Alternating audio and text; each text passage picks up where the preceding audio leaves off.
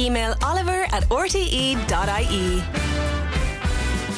All right, a drugs feud thriller. It's set in Mayo. It's as if the writers of The Wire made Breaking Bad in Ballina, something like that. Home of Joe Biden's ancestors, now the setting for Colin Barrett's first novel. It's called Wild Houses. Good morning and welcome, Colin. Good morning, Oliver. Did you come up with the term wild houses yourself? Because it feels like something I've heard of, but I can't kind of quite place. Yeah, that's a good question. I've been asked that a few times. Did I invent this title or this term, Wild Houses, which appears in the book a couple of times? And the answer is I don't know. I can't remember. I feel like someone said it to me once, back in my adolescence at some point in Mayo. But the people up there in those wild houses. Something was described as a wild house. Yeah, exactly. So it's a very wherever it came from, it's a very resonant term, I think. Yeah, and it kind of as happens. I wrote the book and I didn't have a title yet, but that phrase had cropped up a couple of times in it, so that ended up being the title. And but I can't be sure I came up with it, and I certainly won't say I did. They say session gaffs, I think, in Dublin. Session gaff is a good example, and certainly that's the meaning of it. Yeah, it's a house with a certain notoriety attached to it. So in small towns or whatever, or anywhere, houses of iniquities. A house of iniquity. Yeah. Where did the teenage drinking happen when you were growing up? Oh my God. The teenage drinking. Yeah, there was a little bit of it.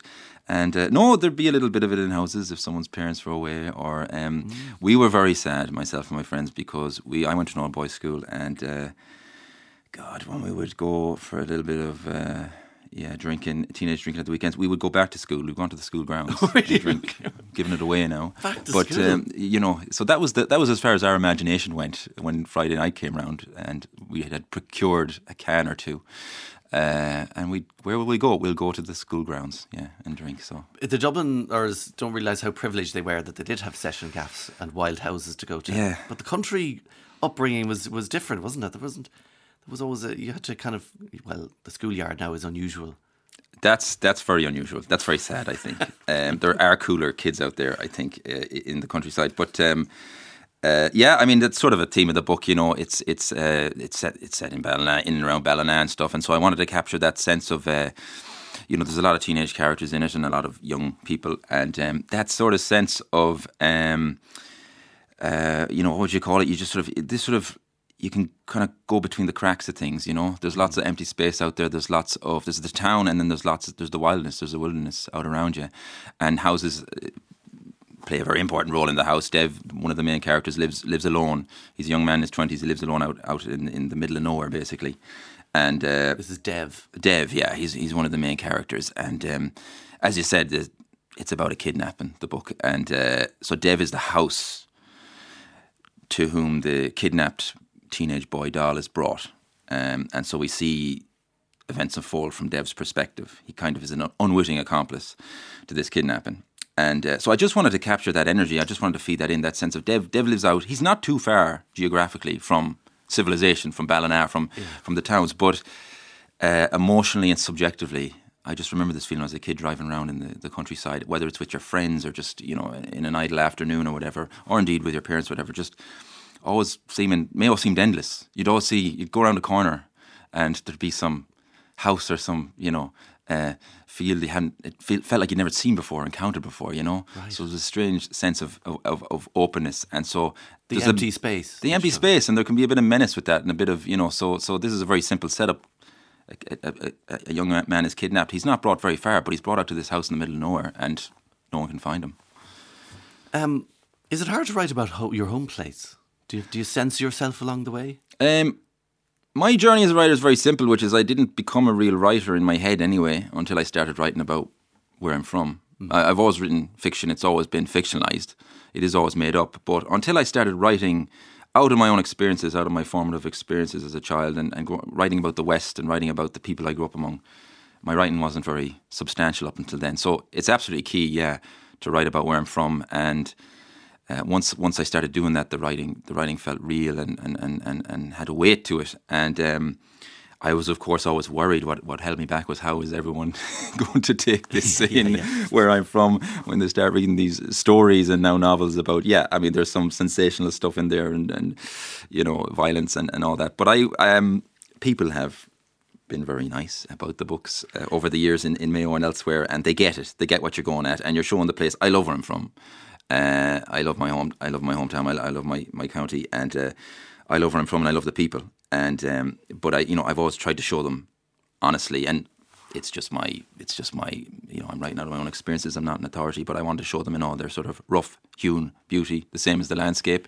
And thankfully, they have not chased me out of the place yet. You love the place, but you're saying it's not. There's empty spaces. Not everything is perfect. That's a good rounded view. It's the most rounded view of Mayo. Well, I mean, it is. There's an untamed element to it. As I say, there is a kind of wildness. It's a wilderness still, We live in a very, you think there's no wild places left, but there still is, yeah. Because nearly every character in this, they're stuck in a way. Yeah. Is that how you see the west of Ireland?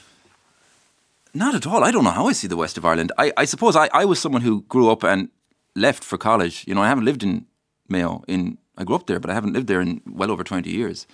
And it's not an untypical anyone who grows up out in the countryside. And inevitably, a lot of people move away.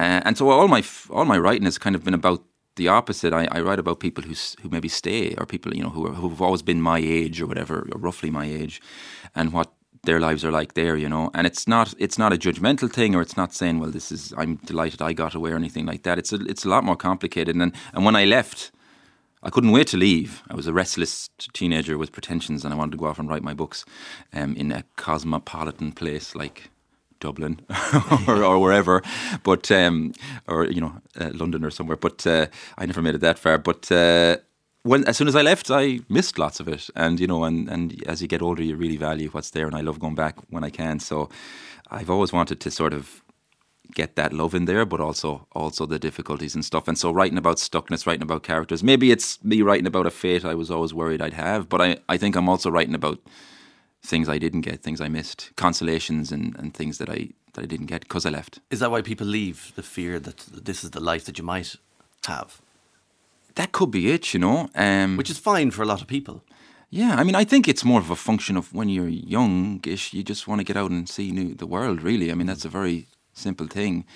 It's hard to appreciate what you have there. It's what's right in front of you because you grew up with it, and that's sort of like, there's several phrases to that end in the book, Dev, and he doesn't see what's in front of him. And a lot of the characters don't. So they are it's about a kidnapping, and it's at times a very intense story and whatnot. But hopefully there's a lot of, anyone who reads it will see that there is a lot of there's community in there, and there's a lot of lost characters, but there is opportunities for them. Like Dev's struggle is he doesn't need to be alone. He's kind of removed himself from society after a family tragedy, but there are people out there for him. If he's willing to sort of extend himself and reach out. The two guys who come to his door, they're obviously involved in the drugs industry. Explain the relationship, because he's the tallest, isn't he? But he's not really scared of them. They bring the kidnapped boy, and they're using his house, and he tiptoes around. But I was struck by that kind of Irish relationship in some ways, that that he's friends with them but not friends. Yeah, it's a very. It's very dramatically depicted here, because there's a drug deal and there's a kidnapping and all that. But absolutely, what I wanted to capture was a feeling I had a lot when I grew up, and I would be, when you go out in the countryside, you're just friends with whoever's around. So you'd often be friends with younger kids and older kids, and so these hierarchies would naturally form. I'd be with my older cousins, who I thought were impossibly glamorous and cool, and reckless, and you wanted to emulate them, and the dynamics would often be very strange. They were your friends, or they'd have a lot of time for you and tolerate you, but every so often they'd just pick on you or do something very casually cruel to you, and it's a very, just every child does it, So those sort of, I wanted to capture that dynamic. I mean, the whole plot is a excuse in a sense to get Dev, who's this gentle giant, basically. He wouldn't harm anybody, but he's not really scared of the Furdias. They're disreputable people, they're criminals, they're drug dealers, they would have very bad reputations around the town, but they're his cousins, and they actually, they're not a threat to him, but they also have this young fella with them, so it's this sort of, they become this sort of family for the course of the book, this four-man family, and they're all kind of adolescent, really, even though some of them are older, but and just exploring their dynamic, they have to stay together, eating Cocoa Pops. So they become a kind of family. The oldest fella, Gabe, who's like the worst of them in a sense, but he's the de facto dad, and he has to he's asking Dev, has he got any food for the weekend? And he's like, I'll have to go do a shop now. So they've done the kidnapping and he has to go and get the sausages. So, that's a dynamic I want to capture. Domesticity that was going on in the background. Oh, I mean, it's about a drug deal, but if you go read it, there's about half a dozen scenes of these men cooking food for themselves and all that sort of stuff. Eating the Cocoa Pops, making lasagna.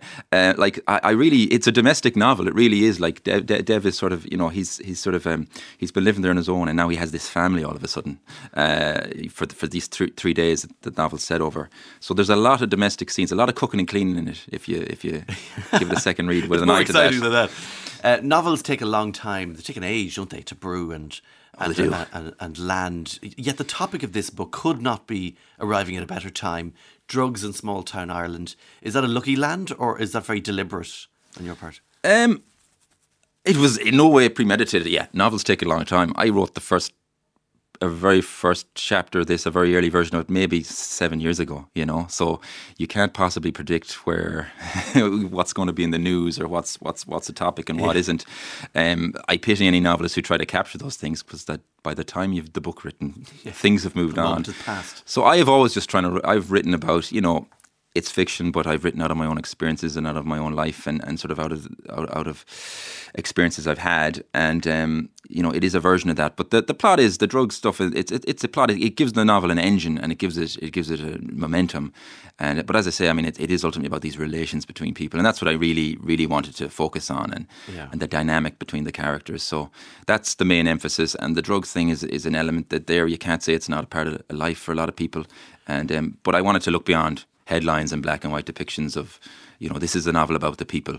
It is, involved. Yeah. Did you look into the drugs element and how it's affecting all those people when you were researching? No, I mean, not really. I don't do any research. I just sort of went with my own. I had the characters, and I went with what I thought roughly would be credible. But I mean, I don't know. I didn't do a lot of research in any sense for it, other than just having drank a lot of bottles of Corona, a lot of houses over the years. In the West. Yeah. I suppose what I'm getting at is the drug use is extremely casual, isn't it, among these youngsters? Yeah. And that's where we are now in this country. I mean, I guess so. It can be like that. But as I said, I sort of... with Dev, for example, he's the main character, and I hope readers like him and understand him. He's a character who has a lot of issues. He's a lot of mental health issues apart from anything else. Grief and loneliness. Grief. I mean, he's a very lonely person. He's in grief, and for young men, that can be a hard thing to articulate. And he's certainly trapped in it.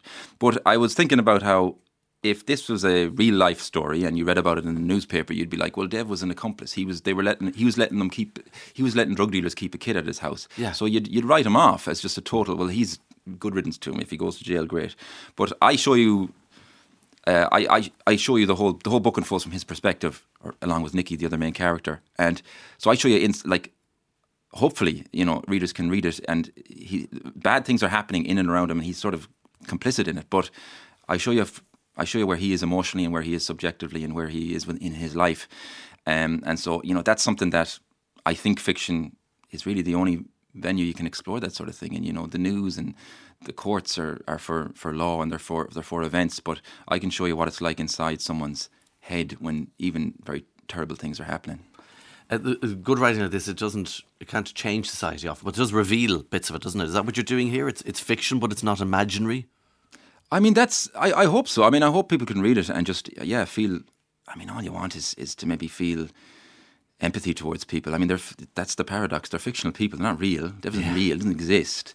But, it might make you think about people in his circumstances, or people in circumstances like Dev or Killian, or even the Ferdia brothers, these sort of guys who'd be written off as villains in reality. But that's what art affords. I mean, that's what I've always got from reading books and from art, is I feel like I'm connecting with someone else, the author, who I don't know, through made up characters. It's very strange, but we do love, people have always enjoyed stories.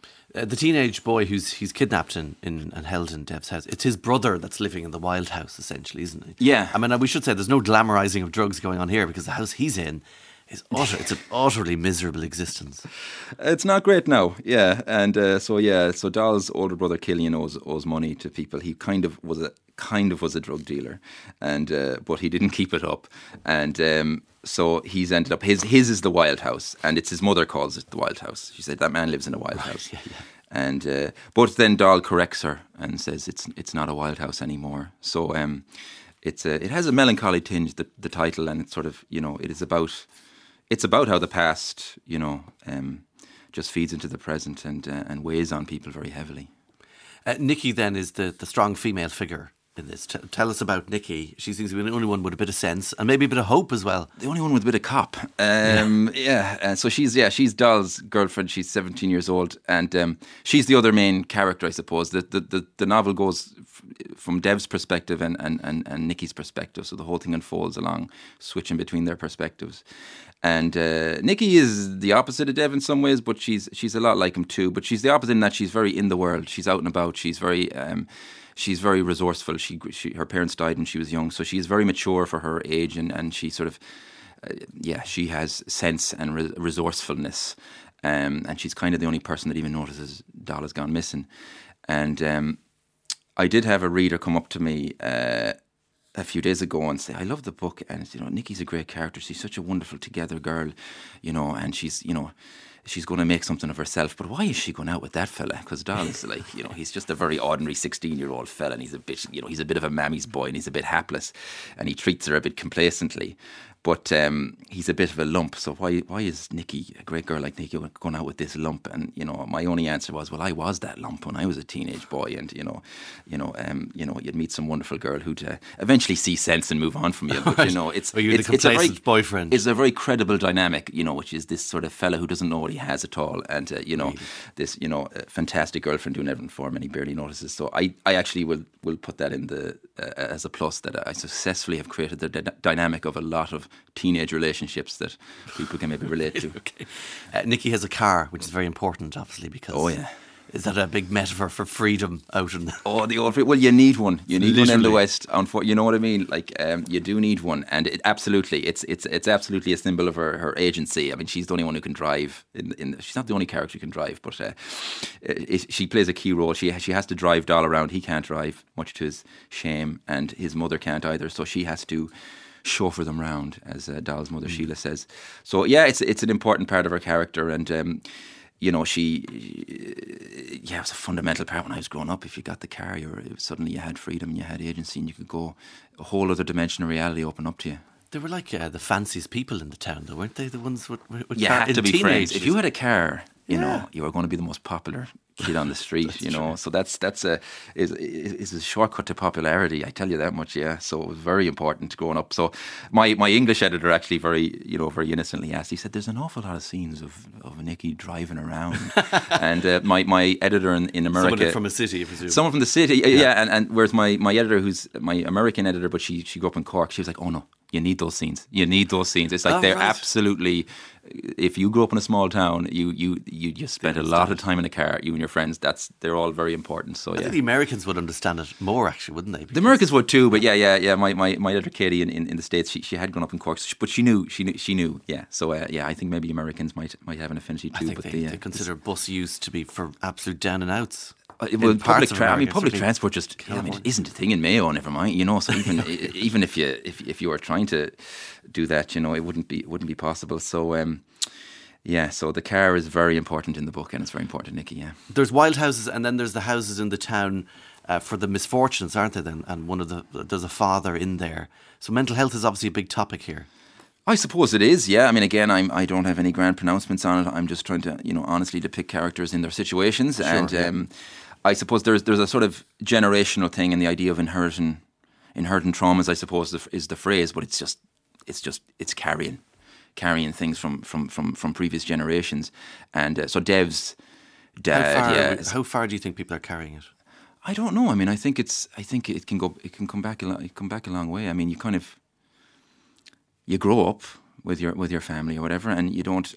I think it can take a long time to work out the impact of what their lives led on them becoming the people they were when you got to know them. Your parents they're like a landscape. You know, they seem endless. When you're a small child, I'm talking about, you know, your parents are there, and they're just, there's no side to them. They seem totemic. They're massive in your mind, in your imagination. They're the most important people in the world. So I wanted to capture something of that feeling. And most of my characters are, they're adolescents or they're older. Dev's a grown man. He's in his 20s. But in many ways, I just wanted to try and capture that sort of, that once your parents go away, in some sense, you're still a kid no matter how old you get, and you know you miss them and you want them, and that's in there. So Dev's dad has had a lot of psychiatric issues, and then his mother just overmothered him basically to make up for it.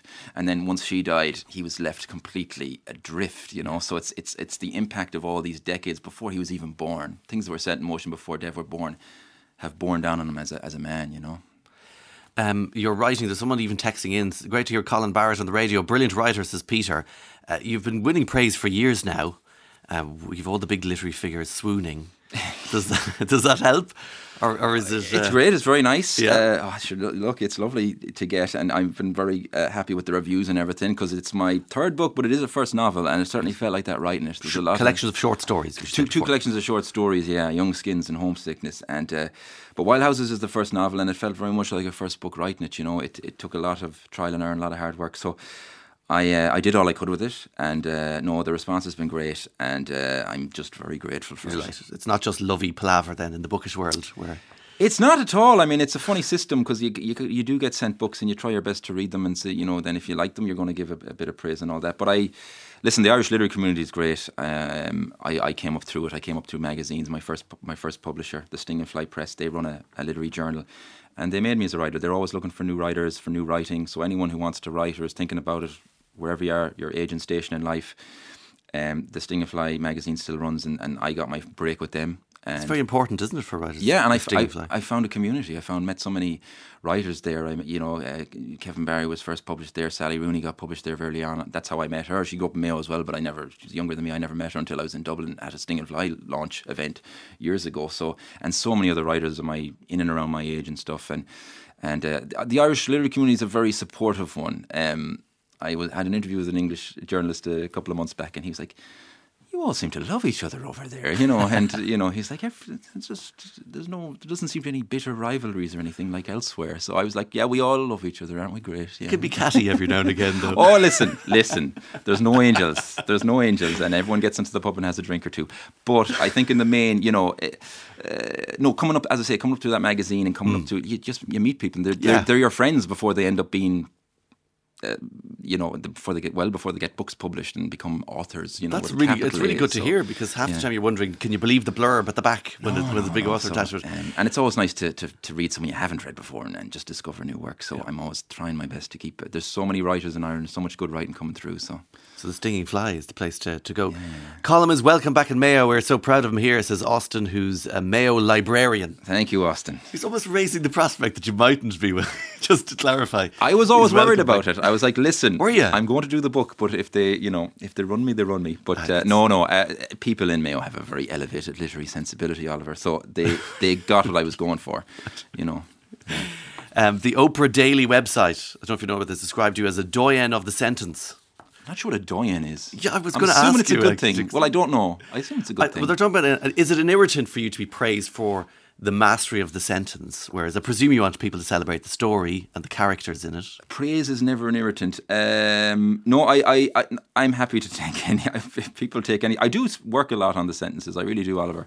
Yeah. And I think writing the novel, though, did make me realise that there really is a simple knack, and people have it. The writing can take any shape or form, but to be able to tell a story and keep the pages turning, keep the reader turning the pages is a real knack. So with the novel, as much as I put a lot of work and effort into sentences, but you have to make sure the story is there. So that was what I spent so long trying to make as good as I could. I meant to mention earlier, actually, Turlough's play a big part in this. Yes. I think that's, I don't think I've come across a Turlough as a plot thing. Tell us how it features. I mean, basically a turlough, for people who don't know, is it's kind of like a seasonal lake that'll spring up every so often. So you look out over a field and it looks like it's flooded, and it'll be there for a while, and then it's gone.